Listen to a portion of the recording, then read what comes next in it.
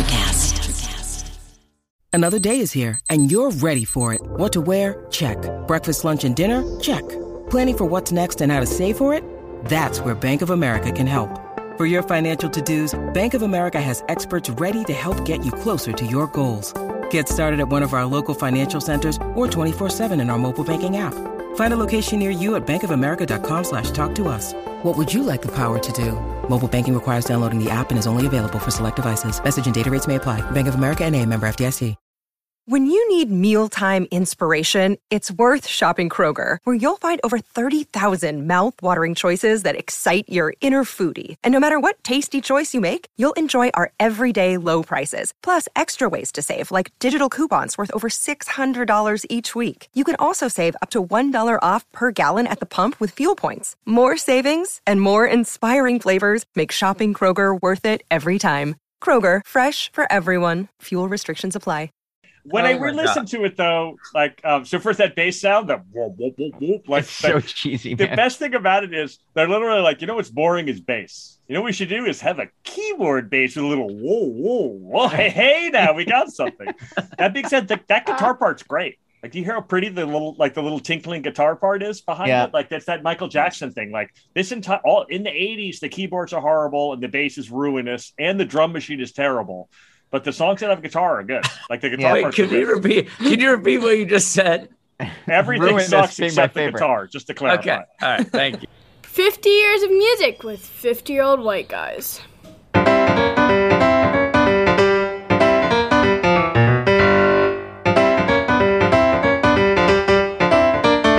Fellas, what is happening? How are you? Hello, my friend. Welcome. It is 50 years of music with 50-year-old white guys on the Drive-In Podcast Network. Jeff Simons, you're facing biblical weather in California. We have animals by 2 running by my window. We have horsemen in 4s wandering the neighborhood. Yeah, we're having an extreme weather event here in the Bay Area. Sorry. Very exciting. That's a bummer. Ben, are things more sane in Knoxville? Indeed. Beautiful blue skies right here in Knoxville, Tennessee. Excellent. Hey, guess what? We have a guest on 50 Years of Music with 50-year-old white guys. We need a lot of correction, Timmy. Do we have a guest who's going to help us out? We do. She is strong feelings. This is my daughter, Martha. Martha would like to revisit our list of top lyricists of all time. I'm not surprised. We we definitely did not bring our best to the lyricist conversation. I'll admit to having done exactly 1 second of research. Ben was the hero, but I was just like, first of all, it's a tough get where you're like, I did nothing and it sucked because of Ben. That's not okay.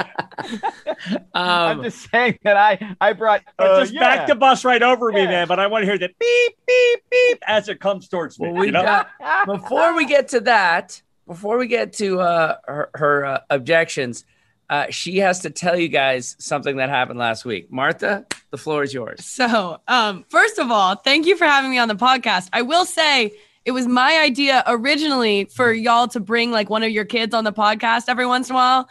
Back when you were doing your first season, I was like, I can come on, talk about Taylor Swift. And then you bring Ben's daughter on and she picks the song that I would have picked by Taylor Swift. No way. Are you serious? Paper Rings, of course. Yeah. So that's amazing. Yeah. That's because my understanding as an outsider in that world is that that's not a top 10 Taylor Swift song. Like I've looked at a lot of the rankings, like, that's amazing. You and Georgia are on the same page? Oh, yeah. It's such a great song. I mean, the thing about like having a top 10 Taylor Swift song is she has so many songs. Agreed. It's like, totally. But yeah, Paper Rings, definitely a great song. Did we bring you on to complain on the podcast? Is that your thing? It was my idea originally. Okay. Let's go. Come on. We're paying you by the minute. Anyway, last Tuesday, I went to my first concert ever. Woo! Nice. As an 18-year-old. He tried to take me to Wilco when I was in like 7th grade, but that didn't work out. So I saw the Backseat Lovers. Have either of you ever heard of the Backseat Lovers? I have now, thanks to this piece of information. I was checking them out on the old Spotify. Pretty cool, actually. How were they? Was it good? Yeah. So why don't you play a clip of the song first and tell Jeff what you want to play? So, Jeff, can you play Kilby Girl starting at 2:01? Oh, I like it. We got a 201 call, Jeff. 201 bang. Fathers in the automatic earth. That's not it. Hold on. I was like, well, By Wait, the that's Backseat terrible. Lovers. That Hold sounds on. like an old guy. that's Paul I Simon. hate that when you pick something on Spotify and then it doesn't actually play it. It just says like, yeah, that's it. What did you want to do with it? I'm like, I just wanted to look it up. Wait, was Here the we last go. thing you were listening to was that weird Paul Simon song? What? Hold on. I overheard that she was 19. But we got it and the nose ring. Those kind of girls say those things better than I do. And I'm dying to figure out what she's hiding. She's playing it cool, but she's lying better than I do.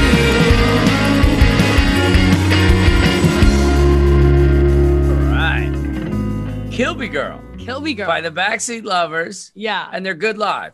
Oh my gosh, it was so much. I mean, I wasn't prepared for how awesome concerts are, and I get there and they just start playing, and it was just so much fun. It was so loud, and we were dancing, and I really like their music, so it was a lot of fun.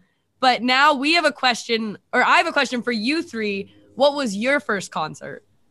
Now, Jeff, we've covered your first concert. What was it again?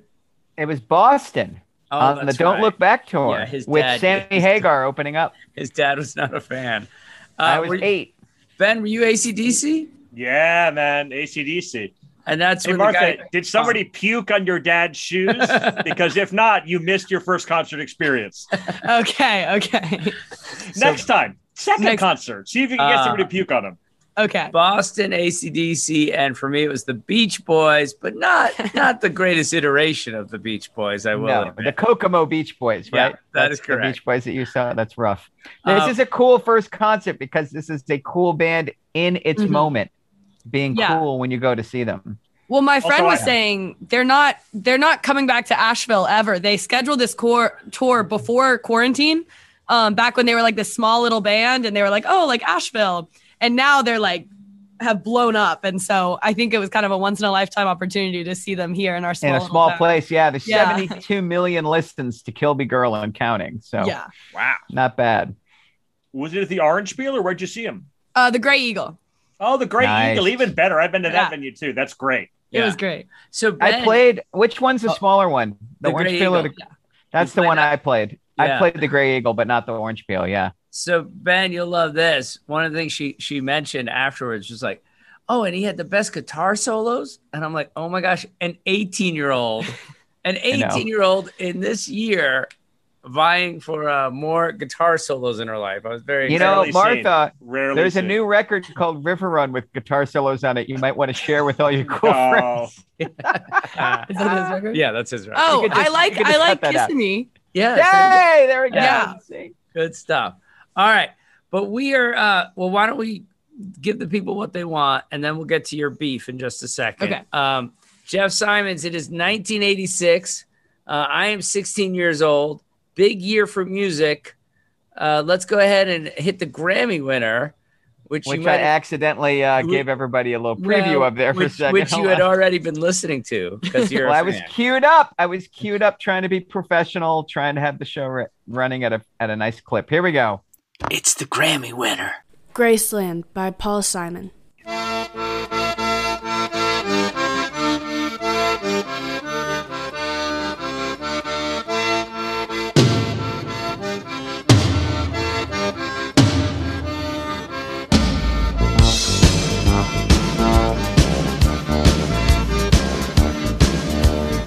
Yes. Okay.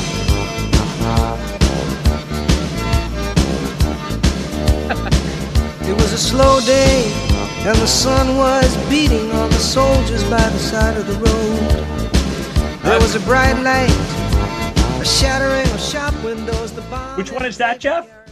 That's track one. That's The Boy in the Bubble, which Why always did you makes me choose think that? of. Why did you choose Graceland, which is actually way better?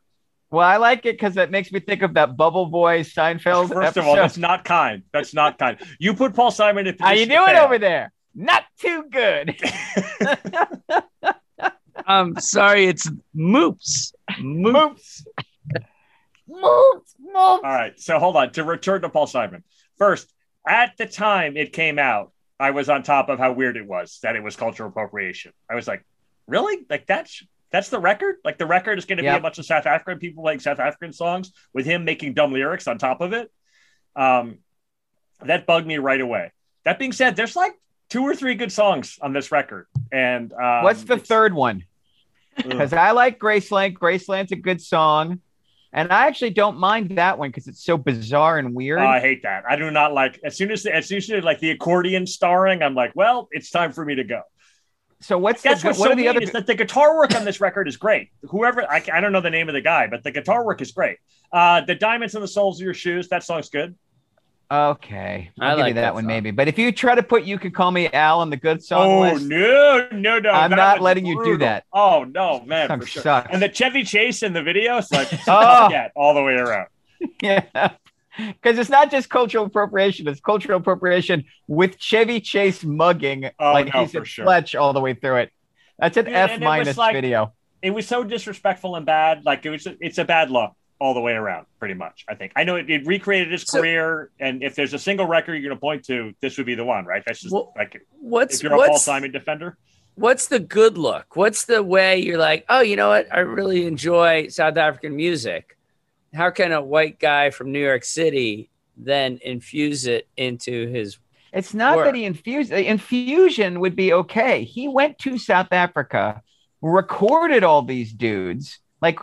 First of all, he went to South Africa to play Sun City after the song I'm Gonna Play Sun City. I believe that is the case. Heard all this cool local township music, recorded it, brought it back, and put Paul Simon lyrics on top of it. Like it's not an homage. It's not a. They're not in the hybrid together. Cultural moment. I don't think so. I don't think it's hybrid at all. I think with Ben, he just it's like, wow, that sounds cool, and no one else has heard it yet. Yoink. Like I am not. He didn't bring those guys to New York. I feel like you brought them to New York. He probably did. Let's look at. But Timmy, here's what I would say. Here's what I would say. Yeah. And I don't think I'm going to choose a record by these guys, but I really, really, really like Vampire Weekend. And Vampire Weekend, okay. And if you know what the things that I've said about Elvis Costello and other people, you'd be like, really? Why would you like Vampire Weekend? I don't know why. I can't describe it. But somehow, like Vampire Weekend has got this like angular guitar sound that's very similar to the guitar sound on this record. Okay. But it's like more respectful, and it's not just a straight heist. Like this is just a carjacking. Dude, just to be clear, it's as if Buena Vista Social Club came out with Paul Simon lyrics. That's the thing. Like, he didn't write these. Like, these songs are completely South African songs with him mumbling over them. May I please read to you from the Wikipedia page? Okay, Jeff, do it. Simon's relationship with his former musical partner, Art Garfunkel, had deteriorated. His marriage to actress Carrie Fisher had collapsed, and his previous records, Hearts and Bones, was a commercial flop. In a period of depression. Wait, hold on. By the way, fair. That record's like, come on now. In 1984, in a period of depression, Simon became fascinated by a bootleg cassette of South African street music. He went to Johannesburg and spent 2 weeks recording South African musicians.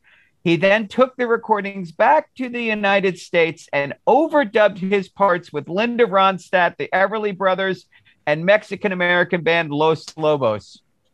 Oh my God, that's so bad. That is it's so as bad as I thought. I thought I was right about that. And also, even worse, he's like, it's kind of an ethnic look I've got going here, but I don't know anyone. How about Los Lobos? Like, they're like South Africans, Los Lobos, let's jam them all together. Like, that's unbelievably bad. Yeah, I can't imagine Los Lobos showed up for that, and after 30 seconds, they were like, oh, man.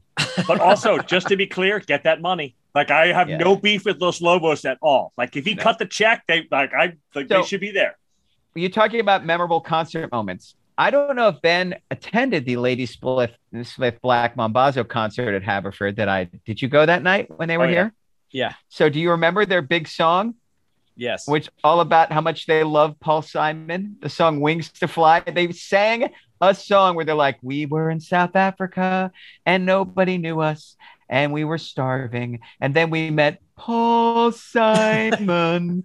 And now we have wings to fly. And these white kids cheered Mighty Paul Simon because now the black musicians can come sing for us in our old 200-year-old concert hall. It was so nauseating. I actually was like looking around like, is this really happening? It was just so bad.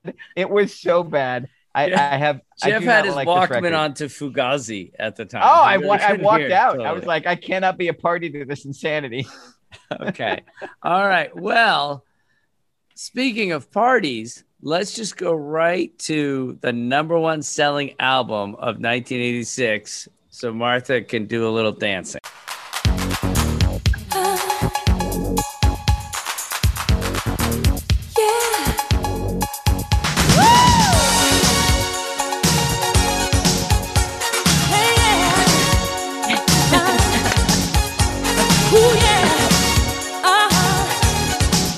Jeff is not dancing, Martha. You'll notice, Jeff. That's not from this record. It's her best song by a mile, but let's be real. Oh. Play the one that actually was a big hit this year. Oh, yeah. It's this one. The album, Whitney Houston. It's the number one album. Whitney Houston by Whitney Houston. Yeah, it was this song, which I once heard 15 times in a row in a pizza parlor because someone flunched it in to the top 15 straight times. I know this song so by heart just from one lunch. I like this song better. Do you? Oh, I like yeah. the other one better. No way. This song's cheeseball compared to the other one. Check it out. 1, 2, 3,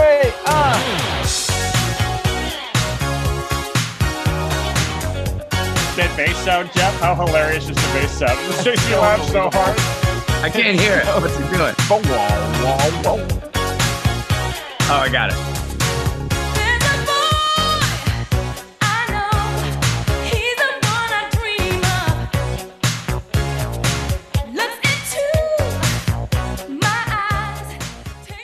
Now, I know you both think of her as empty calories, but when this album came out and she emerged on the scene, it was a thing.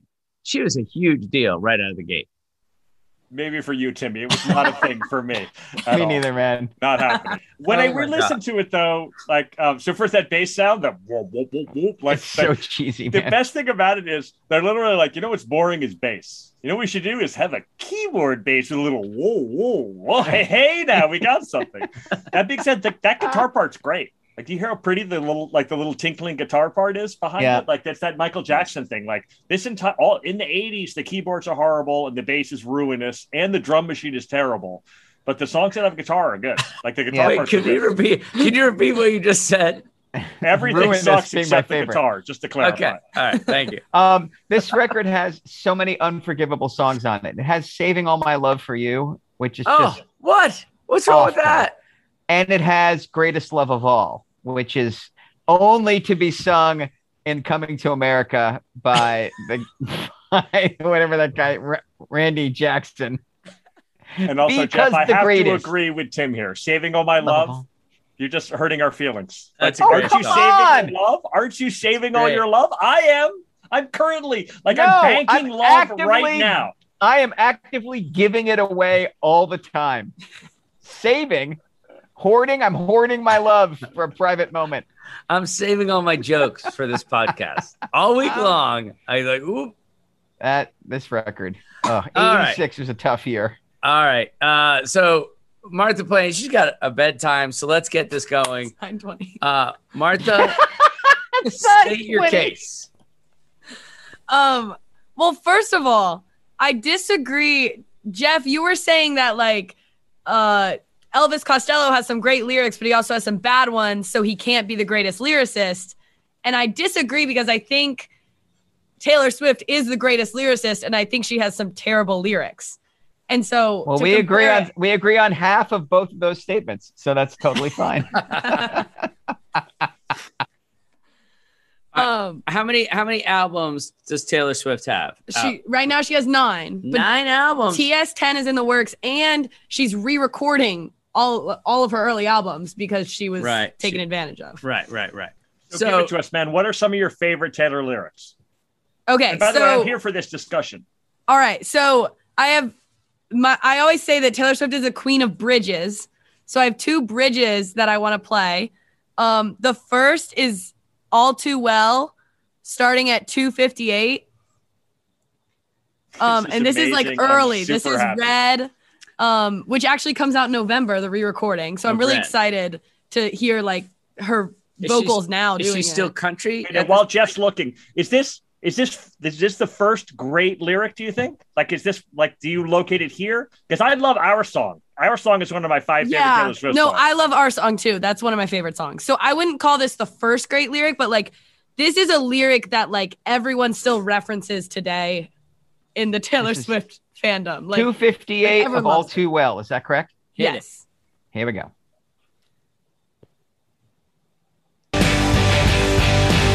Is that right? I don't think Lord, what is happening here? It says it's playing All Too Well by Taylor Swift, but it sure as hell didn't From sound Red? like it. Damn, from Red? Yeah, from Red. Here we go. Maybe this thing was a masterpiece till you tore it all up. Running scared, I was there. I remember it all too well. Hey, you call me up again just to break me like a promise. So casually cruel in the name of being honest. Down a crumpled up piece of paper lying here, 'cause I remember it all. All right. That's great. So good. That's a stuff. great lyric. So tell brutal. me, Jeff and Ben, expert songwriters that you are, what is the challenge of the bridge? What is a bridge, in case there's someone listening who doesn't know what we're talking about? You want me to do it? You got it, Ben. You do it, Jeff. You're fine. So a verse is the chorus is the thing you hear over and over and over again. Usually has the song title in it, right? Like, like I Want to Hold Your Hand. The chorus is I want to hold your hand. The verses are the part where you're kind of telling your little story that leads up to the choruses. So, and I Want to Hold Your Hand, it's they, oh, I tell you something. Yeah. I So think you'll why do I need a understand. bridge? I don't need a bridge. Because if you go verse, chorus, and you don't do something else, it really starts to feel repetitive. So sometimes you get a guitar solo, or sometimes you get a half saxophone verse, solo, or sometimes you get a saxophone solo, only if you're really lucky. And sometimes you get a key change, or you get a bridge. And when I touch you, I feel happy inside, which is what happens in I Want to Hold Your Hand, where you get, it's the same tempo, and sometimes it's a key change, or sometimes it's a drop to the minor from the major, but then it usually sets up verse 3 or chorus 3 or an outro or something like that. So bridges aren't in every song, and when they're done poorly, they're a little bit of a bummer. But Martha's right; like a song with a great bridge is it's like a cupcake with a delicious, surprising center. So Martha is saying that Hosier's "Take Me to Church" has a bad bridge. He just sings amen over and over again. This is actually your argument. Yeah. That's why I didn't like that song. Amen. Amen. All right. That's amazing. All right, but Taylor Swift is the queen of bridges. Why? Yeah. What do you mean? Because she really like takes the ideas, I think, of the song, but she just adds this like other level of emotion. And this next bridge I want to play for you, like this is her most recent album, Evermore. She's kind of dropped the pop, she's dropped the country, she's dropped all of the like showbiz, and she's just like, I'm a songwriter and these are my lyrics. And this next bridge is Champagne Problems, starting at 2:25. I love it. Your Midas touch on the Chevy door, November flush and your flannel cure. This dorm was once a madhouse. I made a joke, well it's made for me. How evergreen our group of friends. Don't think we'll say that word again. And soon they'll have the nerve to deck the halls that we once walked through. One for the money, two for the show. I never was ready, so I watch you go. Sometimes you just don't know the answer till someone's on their knees and asks you. She would have made such a lovely bride. What a shame she's fucked in the head, they said. But you'll find the real thing instead. She'll patch up your tapestry that I shred and hold your hand while dancing. Never leave you standing, crestfallen on the landing. With champagne problems, your mom's ringing. Right. Such a big difference. Like the kid who learned how to write songs by listening to traditional verse, chorus, verse. Like once she mastered that, she blew through it. Now she sounds like a hip hop lyricist using traditional songcraft. Like those are all couplets where the rhyme is as important as what's being said. Whereas that early song, she's telling a little story, right? You broke with me like a promise, and I broke up, and I'm a piece of paper, and I remember this all too well. This is just image, all rhyming, all one after another. But it's much less about the narrative of country music. Like I'm going to tell a little story about a Chevy and a rainstorm and two people, and much more like here's a whole bunch of images that thrown together create the illusion of a story. That's great. It's great that she can do both. So I love this pick. And I picked Lorde basically as her contemporary, whose lyrics it's harsh to say, but I basically prefer Lorde's lyrics. That's no shade at all to Taylor. I just love her lyrics. I think she's a spectacular, beautiful, gargantuan songwriter. I pulled up mine. This line, you made a rebel of a careless man's careful daughter. Oh, I love that lyric. You are the best thing that's ever been mine. The careless man's careful daughter. Those 4 words capture a lifetime. Like that's an entire novel right there. Careless man's careful daughter. How is that not a novel by Cormac McCarthy? Yeah, great, man. Just amazing. So I'm with you. I hear you, and I dig this selection for sure. Yeah, good stuff. Tim, you told me to do more homework, that you were ticked at my. So you want a couple other lyricists? Yeah. Well, last week when we mentioned our top lyricists, are there go-to songs or go-to lyrics to kind of get the sense of why these people are powerful? Oh, I did a totally other thing and came up with a bunch of other people who we dissed that deserved. I'll let Ben go back. do that. Let me just do mine since they backed up. Since you did homework. Here's some classic ones. So and actually, we got the perfect person here. We've got an actual audience. For Lorde, there's a number of them, but I'm super into Solar Power right now. Me too. Like, Cheerful Lorde, I'm just completely digging it. The lyrics in that are unbelievable. I'm kind of like a pretty Jesus. Beaches and ripe peaches makes me happy every single time. Kendrick Lamar has got 1,000 good ones, but the song the lyrics in that are just unbelievable. So good. That's his best song. And the album track, and actually I'm going to choose that album, I think, that year. But the album track has got him, it's a live version of the song I. So the first single comes out. When the album comes out, he releases the live version of it. And it's got a 45-second freestyle at the end that is just so unbelievably powerful. Okay. Brandy Carlisle, you can't go wrong with anything off of By the Way I Forgive You. Like every single song. You like Brandy Carlisle? Amazing. I don't really listen. Oh, she's great. Have you? I got to break in. Yeah. We are taping this the day after she performed on SNL. Yeah. Have any of you guys seen Broken Horses? I watched it live last night. It was the best SNL performance I've seen in 20 years, with the exception of when Jack White went on with that trio. Her version of Broken Horses that she did on SNL last night is an all-time top 10 SNL live performance. Writing it down. She just dismantled the audience. It was so good. I was thinking about this, and this is no shade, but some shade to our friends at Wilco. When you were like, this is what the E Street Band sounds like, I was like, I don't think that's right. Brandy Carlisle and her band, that is Springsteen and the E Street Band. That is the current version of that band. She shreds so hard live. And the SNL thing, I haven't seen it, but I assume it to be true. She's a freaking magnet. Like the same way Springsteen is. Like, this is why Wilco's a little bit different, because this is to his credit. He spreads it out. Tweety's super generous. There's whole swaths of time where when I see Wilco, I'm just watching the other guys in the band. Right. That almost never happens at Springsteen. Like, I'll sometimes be like, oh yeah, there's a sax solo, and I'll like force myself to watch somebody else. But I mean, that's what Brandy Carlisle's like. It's just like, you cannot take your freaking eyes off this woman.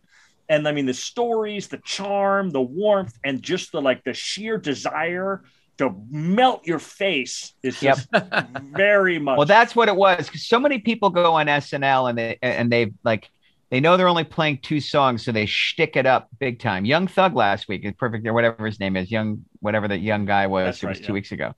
Like brought the band, and he's trying to play with a live band for the first time. He's got the guy from Blink 182 on drums. It was pretty good. But it was a one-time silly 3-minute thing. Like she got on stage and she put like a lifetime's worth of phenomenal performance into 5 minutes. Wow. I mean, here's the thing. Ben will know this. Like when you watch a band on SNL, it ends, and then there's the awkward moment where they turn the mics off the band and turn the mics on the audience, and you can finally hear audience reaction. But the song itself is just lost in a moment. You could hear the audience screaming for her in the middle of the song when it got quiet. Like she had that audience in hysterics after 45 seconds. I want to pause the podcast to go watch it. It was so good. Okay. No, but dude, Jeff, I've seen her 4 times, and that's what it's like. Oh, I know. That's the actual experience of seeing her. I've seen her twice too. She's one of the all-timers. She's just spectacular. Right, we're gonna see Brandi Carlile. Second concert. That's gonna be Martha's second concert. It's a good one. All right. So I would just we did not talk about 3 classic songwriting teams from the 50s and 60s that deserve some love. Dan Penn and Spooner Oldham, the guys who wrote Do Right Woman and Dark End of the Street, and about 50 others. Yeah. Lieber and Stoller, who invented the lyrics of rock and roll along with Chuck Berry. They wrote Poison Ivy, Charlie Brown, Along Came Jones, Jailhouse Rock, and Goffin and King, who wrote Will You Still Love Me Tomorrow, which might be the most beautiful thing ever written by anybody. And then we're not going to talk about the Kinks again, which is ridiculous for a second season. So I'm throwing Ray Davis on the pile, if nothing else, for Waterloo Sunset, which is the most romantic song I've ever heard. Wow. So I should have brought those up last time. I didn't, but I did a little homework for this one. So and look at Ben's angry little crusty face. He's all bummed at me. Before we say goodnight to Martha, she doesn't know Public Enemy. Can you drop one Chuck D lyric on us? Oh, Elvis was a hero to most, but he never meant shit to me. Straight up racist. He was simple and plain. Motherfuck him and John Wayne. Because you know that I'm here and I'm hyped and I'm amped. None of my heroes appear on no stamps. Which is what comes next. Wait, okay, I'll go look them up. Chuck D, Public Enemy. Thank you guys so much for having me. A less cursy one. There's a song that starts, yes, was the start of my last jam. I was like, it makes me so happy. I was like, yes, it was the start of your last jam. It was the start of this jam. Amazing. Yeah. That's outstanding. All right. Good night, Martha. Right, thank you. Martha, it's so good to see you, my friend. Good by you. You go study. Golly.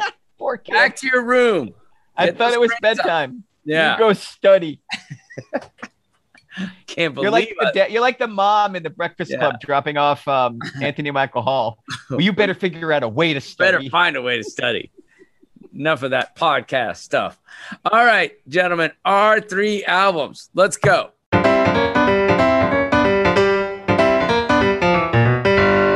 Our 3 albums.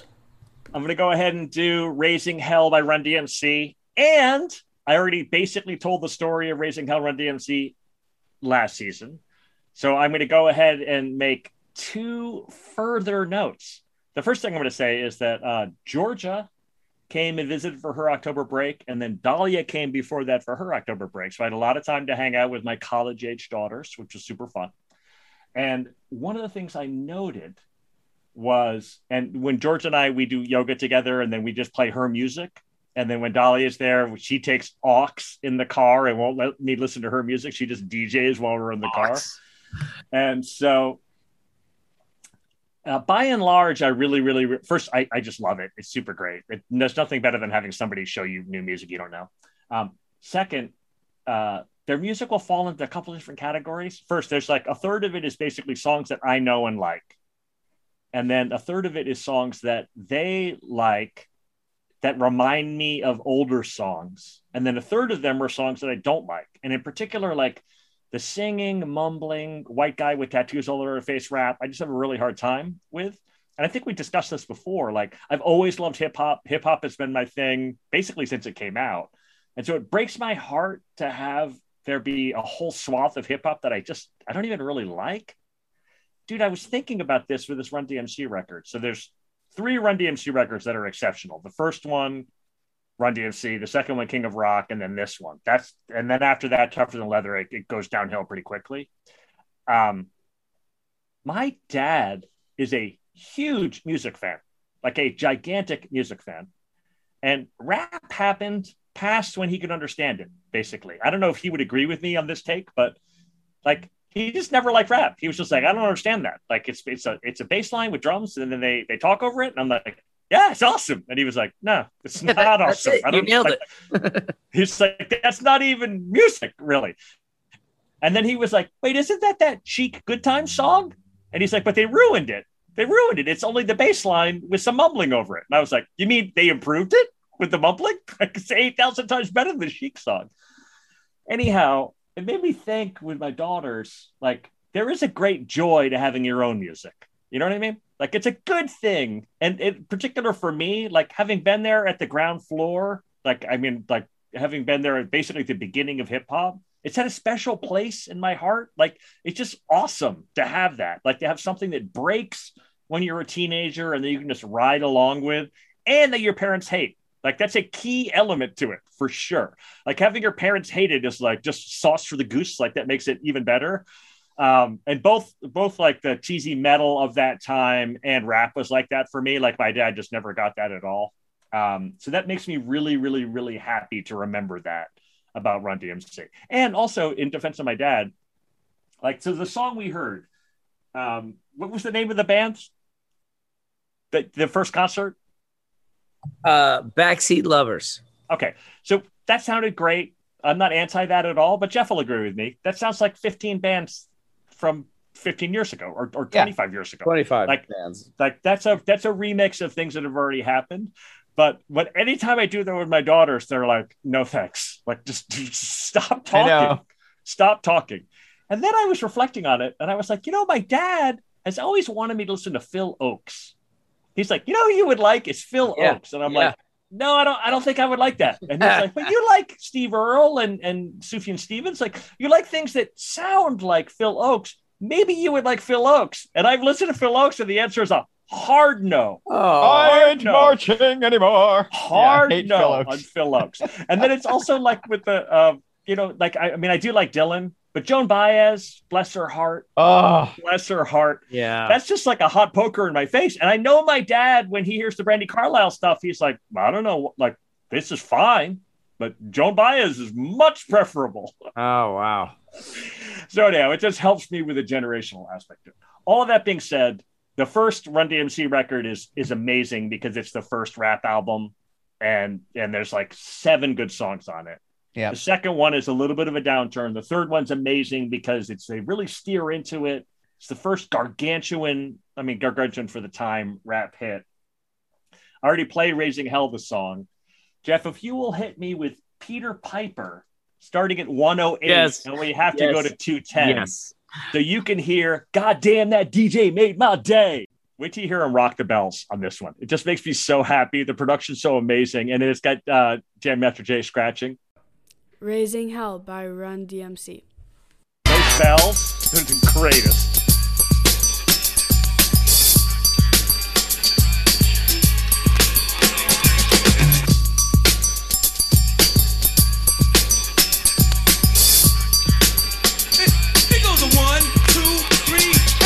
Like King Midas, as I was told, everything that he touched turned to gold. He's the greatest of the great, I get it straight, he's great. Claim fame cause his name is known in every state. His name is Jay, to see him play will make you say, God damn, that DJ made my day. Like the butcher, the baker, the candlestick maker. He's a maker, a breaker, and a title taker. Like a little old lady who lived in a shoe. If cuts were kids, he would be you. Not lying, y'all, he's the best I know. And if I lie, my nose will grow. Like a little wooden boy named Pinocchio. And you all know how the story go. Tricks up for kids, he plays much gigs. He's the big bad wolf, and yo, the 3 bigs. He's the big bad wolf in your neighborhood. Not bad, meaning bad, but bad, meaning good. Stop right there. There it is. So the 1, 2, 3 hit it That's been sampled 1,000 times. The goddamn that DJ made my day. That's been sampled 1,000 times. And then the hit it, like just the best. The best. These guys are just a fountain of that stuff. And it just makes me super happy. You know what I mean? Like the rapping there is just completely on the beat. It's so straightforward. It's hilarious that they chose to do a rap song about how great Jam Master Jay is and have it be a bunch of fairy tales. Like, it's just fantastic. I love it. So last weekend, it was Sunday morning. Kids were straggling out of bed. It's 10:30, and I decided that I was rapping dad. Oh, boy. And I was rapping left and right, and I was making pancakes for everybody. And I'm like, I got out the batter. It's really thick. And I'm just going to town rapping. And my son looks at me, and he doesn't say stop. And he's like, oh, come on. He just says, have you listened to rap in the last 30 years? Ouch. Because I realized that everything I was doing was from King of Rock. Yeah, totally. I know that. And even like the subject matter, like that, the butcher, the baker, the candlestick maker, he's a maker of bricks. I'm like, oh boy. Oh boy. It's so great. It's great though. It's fun. I do like it. All All right. right, Jeff, do your thing, man. So the nice setup here, Ben is so great. He just sets me up. He doesn't realize it. Like, sometimes what we're looking for is something new and something different and something that pushes the edge. But you do develop an aesthetic when you're young. And sometimes it's okay to fall in love with something that's an iteration of everything you already love. That's Ben in hip hop. That's me with rock and roll. Like, when I was 16 years old, I loved American hardcore. I loved the stuff that was really popular. But I also loved a lot of the stuff that I was a little bit too young to experience in their moment. And I liked a lot of stuff from the 50s and 60s. Like, I was already going backwards and trying to figure out where stuff came from that I loved. And so when a new band would showcase all of those old elements and try to turn them into something fresh while still being evocative of the past, like, I could fall for that like a total ton of bricks. And that's what happened to me in 1986 when for about a year, I became obsessed with the debut album of the Smithereens, which is still my favorite record that we haven't talked about from 1986. What? Really? You're going to choose a Smithereens record? I am. I'm going to choose. Are we going the behind the wall of sleep? Record. Is that where we're going? Yeah, that's where we're going, baby. I can't believe it. I name dropped this record. I love this record. I love this record so much. How have we not discussed this? Oh, I love this record so much. It came out in 1986, and they were from New York, but they were on an LA record label called Enigma Records that had like all these weird punk bands on it that didn't want to sign with SST. They had the Dead Milkmen, and I bought a compilation called the Enigma Variations of this record label. I put it on, and it's punk and some of it's crappy, and I hit a Smithereens song called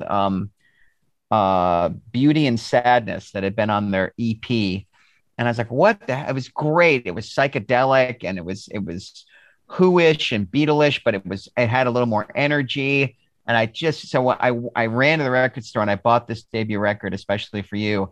And not only did I this fall for it hard, but everybody in the band I was playing with, we covered in our show 6 songs from this record. We did Strangers When We Meet. We did Blood and Roses, Behind the Wall of Sleep. Really? We did In a Lonely Place. It's one of our slow down ballads. We did Time and Time Again. We did I Don't Want to Lose You. We learned how to play this whole record basically. And it wasn't hard because there's 4 chords on the record. Well, it's true. But we couldn't get enough of it. It's got like the Rickenbacker jangle, and it's got all these great, like, short, perfect guitar solos. The background vocals are great. And Pat Denizio's voice as a young man is so deep and sonorous. He sounds great. And talk about great lyrics. Every one of these songs is just a fantastic little teenage West Side Story love story. And it's including this one, which I'm going to play, which is the song Behind the Wall of Sleep. I love like a million songs on this record, but I always pick a weird one. And you guys are like, why didn't you just play Graceland? So I'm going to play the one that was the big hit. Blood and Roses was the song that made them. It broke out of college radio. And then Behind the Wall of Sleep was like the big one. right? This is a great song. It's got this great jackhammer piano that's doubling the bass line. If you listen carefully, you'll hear like a grand piano playing these low, like octave single E notes that like add all this extra background. It's perfectly produced and put together. Like it sounds old, but it also sounds new at the same time. It has a great guitar break. I just love it. And it has not aged poorly. Like if you put this Smithereens record on in 2021, it sounds great. I mean, it doesn't sound dated like those other 80s records. It sounds fresh. The songs are all still great. I feel like a young man again. And they made a series of records that are all very good, like where 3 or 4 songs are very good, but none of their later records, even though they were probably more popular, had the same just overall oomph. And shockingly, this record is not on Spotify. It is lost in record contract hell, and you cannot hear this record unless you go to YouTube or unless you own it. That's insane. And in some ways, that makes it even more special for me. But here is Behind the Wall of Sleep. She had hair like Jeannie Shrimpton. She played the bass guitar like Bill Wyman. The Smithereens. Especially for You by the Smithereens.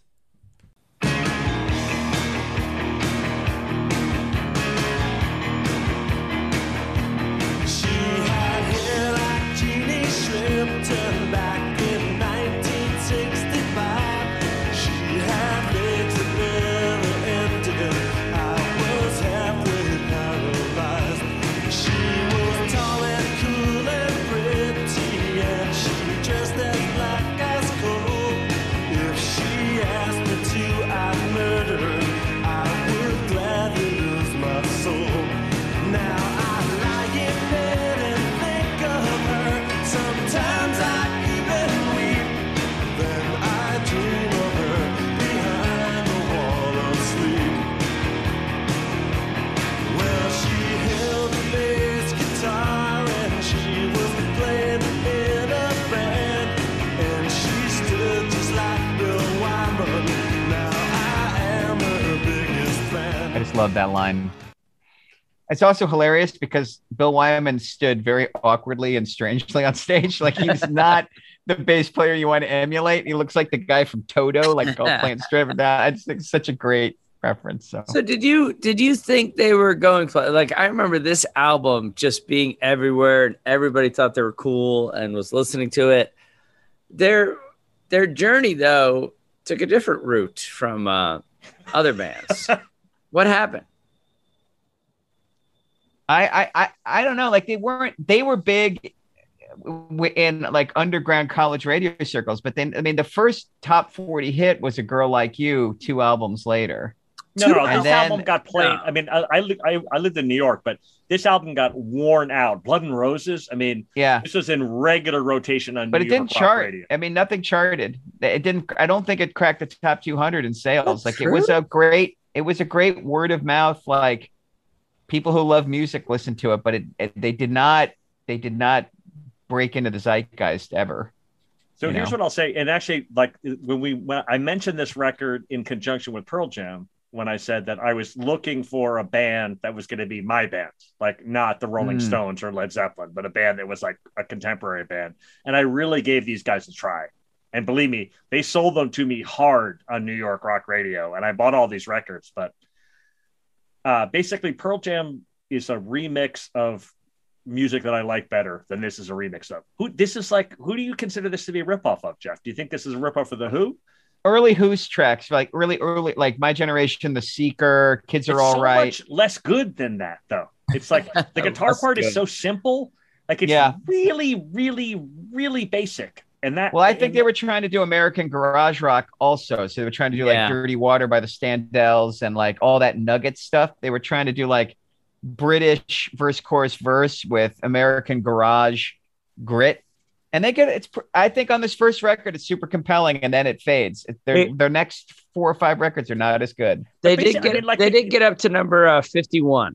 You're right. I'm looking at that too. I was wrong about that. That's not a top 40 hit. This wasn't as big as a hit as I would have remembered. I guess basically because I was from New York. I think they were really trying to sell new music. Like I think WNEW and WPLJ were really trying hard to like break new rock acts because they just got tired of playing Led Zeppelin over and over again. Yeah. I don't know. This one just it wouldn't stay with me. There's not enough. It's like it just doesn't like the guitar part is just so simple and baseline. And even in comparison to Townsend, who I love, like it just doesn't compare to those songs. Like it's not as clever or as interesting. And it's 20 years later. Is that too tough? You think I'm being too mean? I think you're being a little too tough, man. I mean, it hurt my feelings, but like the songs are better than you're giving them credit for. Like I could sing every song on this record to you like right away. Like they're good harmonies, and they're like, and there's these great little changes. Like at the end of Strangers When We Meet, where there's 4 little drum breaks and each one is slightly different than the other, and they're all good enough to be like you could air drum and remember them as parts. Like it's pretty. By good the way, record. you're giving me drum breaks and Strangers When We Meet. Yeah.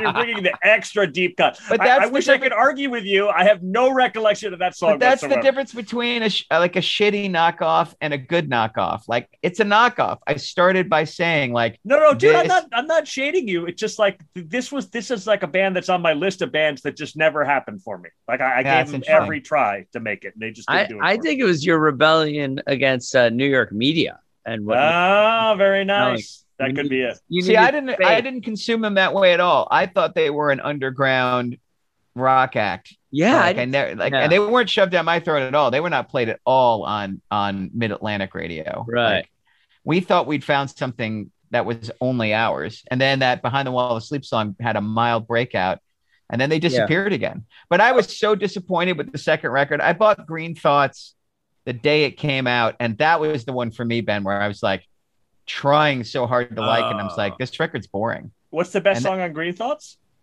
I don't even know, actually. And then what's the third record? What's the song you That's said the one called 11 with The Girl Like You on it. Oh, A Girl Like You. Yeah. Only a Memory and House We Used to Live In are the songs off Green Thoughts. Oh, and then Only 11 a Memory had, I remember for sure. Yeah. And then 11 had A Girl Like You and Blues Before and After, and it just doesn't. But I like your style, Jeff. Good job. Good stuff. Up in Boston in 1986, it was just you two. That was all. That's all we played up in Boston. Hey, you're not going to choose Bon Jovi, Slippery When Wet? I'm really sad that you're not choosing Bon Jovi, Slippery When Wet. But That's our man of the people. I did want to note that Slippery When Wet is the best selling album all time that was released in this year, 1986. And rightfully so.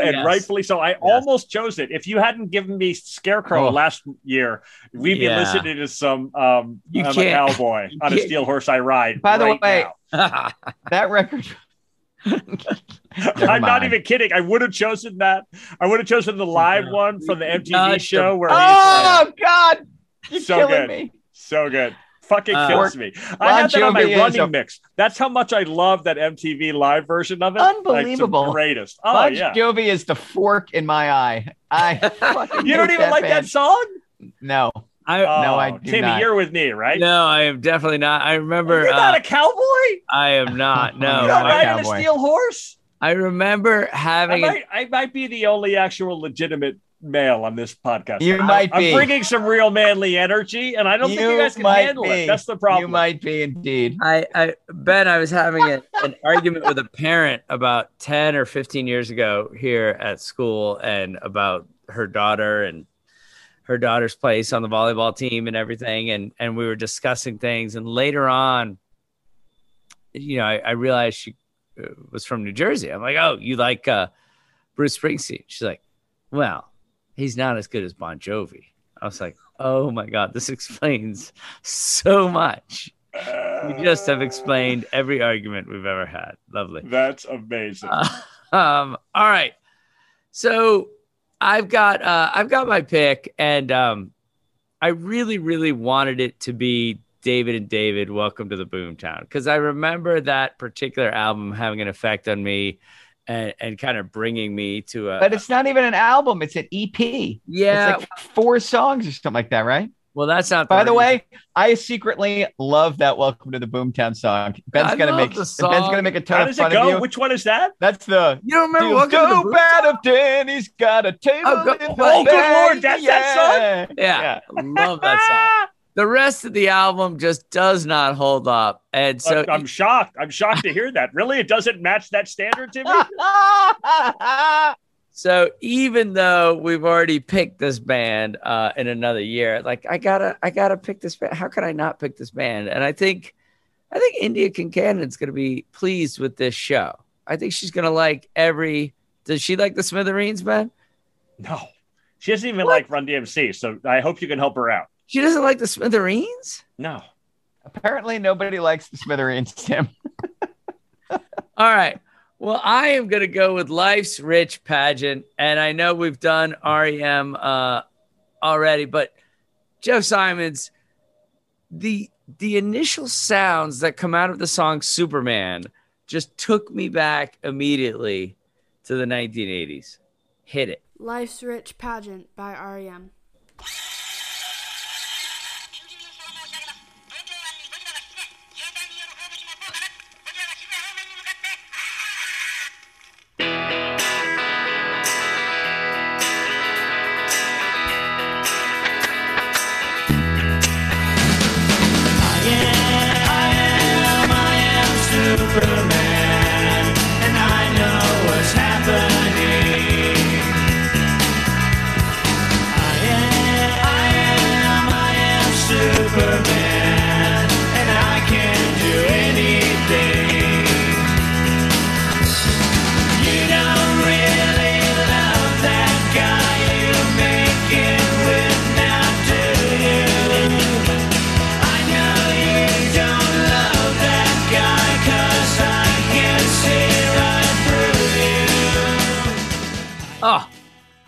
When you're not yet a fully formed human being, and instead you're a 16-year-old male, you're filled with anxieties and self-doubt, and you have crushes, and you don't know how those people feel about you, and then you see them with frickin', I won't say names, so-and-so. I'm not going to say names because we're up to like 40,000 listens, and it'll get around, and I don't want that to get around. But it's like, you can't be with him because I think you're special. How in the world are you with that idiot when he is not special? Timmy, is this your favorite song on this record? That can't be true. Probably Fall on Me is. This record is fantastic. It's such a great record. Yeah. I love this record. But this is not this isn't even one of my 5 favorite songs. Go ahead. Give me your 5. Begin to Begin, Fall on Me, Hyena, These Days, Cuyahoga. Those are just each one of those 5 songs. I mean, so great. So great. These Days is so great. These Days is just a perfect rock song. Wait, play So These good. Days. Play the first 15 seconds. Here's something. Play These Days. Hold on, I gotta turn off Superman. Here we go.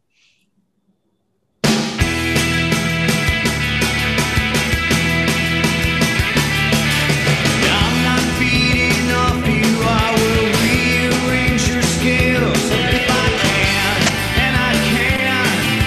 March into the ocean, march into the sea. Had I put it down and a sunk, reached down, yanked it up, slapped it on my head. All the people gathered polite as Harry each's burden. We are young despite the years. We are concerned. I mean, they were time. finding themselves on this album. I mean, Well, you know every what's great song- is this is the difference between the Smithereens and great music. Oh, Like I didn't perfect. pick REM because I already picked REM, but like Right. this is what the Smithereens would sound like if they were pushing that envelope outward. They settled for, I think, expert imitation, but this takes all of the things they loved and pushes it forward. Is It's this just REM's 3rd album or 4th? fourth album Yeah. and their best, I think. Yeah, if I really had for sure. I had to pick one, I love this one. So great. Oh, well, we done well. It's now 10 o'clock. It's time for us to go to bed. I hope our listeners know, by the way, that all 3 members of the triumvirate here had tough weeks. I mean, a really tough couple of weeks. The fact that we didn't skip an episode or put in the perhaps you'd like to use this week to catch up is a testament to how much we love one another and all of you listening. So we're going to keep the hits coming. I drove across North Carolina. You know how big North Carolina is to go from the mountains to the beach? That is a long drive in a minibus with 15 volleyball players, man. No, dude, and also the drive back. Oh, drive back where you just replay every point is the worst. You know what I should have said to that ref? I should have said, it's the worst. So, but it was a great season. Love these girls. Fun times. Hope this week for the two of you is going to be easy peasy. Oh yeah. That's almost surely the case. We've already canceled school tomorrow because of inclement weather. Wait, but Timmy, keep this part. Oh, go ahead, Jeff. Go. That's fine. Keep this part. I was in a faculty meeting a couple of years ago. We were trying to decide on a school calendar, and one had 14 weeks of vacation and one had 12 weeks of vacation. And a real argument was breaking out about which calendar was better and which one could have more learning. And I let it go. And I finally raised my hand. I'm like, I'm not in the math department, but isn't 14 greater than 12? And we're getting paid the same. And everybody looked at me like I was like a horrible human being. I was like, I work hard, but good Lord, people. Oh, dude, you should have been a law professor. I started at Arizona State. I taught there for 2 years. I came in with a brand new dean, and actually she was my professor in Michigan. That's how I got the gig, and she hired me. She was great. She's a mentor, the best. Anyhow, I go to the first faculty meeting, and she's like, I have some news for you. One of the things I did is I went ahead and reviewed our schedule, and I noticed that we're teaching 2 more weeks in the year than are required by the ABA. So I just cut them. Cut them. She's like, adjust your syllabi accordingly. We're not teaching more than we're required to. And there was like light applause. There was like, whoa, all right. We're off to a good start.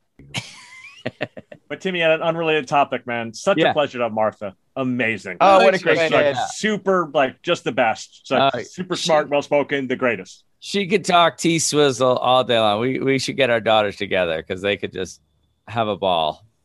Yeah. I will report to Georgia the paper rings thing. That's going to make her really happy. All right. Super. All right, fellas. Good stuff. When shall we three meet again? Like, should we go for Wednesday night? Sorry, Wednesday? Let's do it. Good. 1987, this coming Wednesday. Let's do it. Awesome. I'm in. Thanks, guys.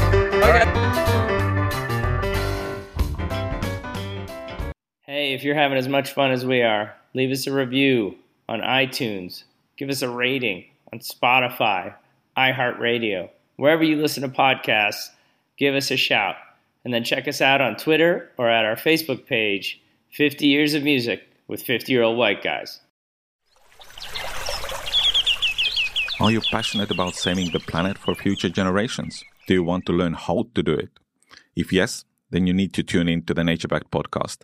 It's a talk show covering the changing world around us, from renewable energy, sustainable agriculture, circular economy, to ESG and social innovation. Don't miss this opportunity to discover how you can join the movement and make a difference. Subscribe to the NatureBacked podcast today on your favorite platform and get ready to be amazed.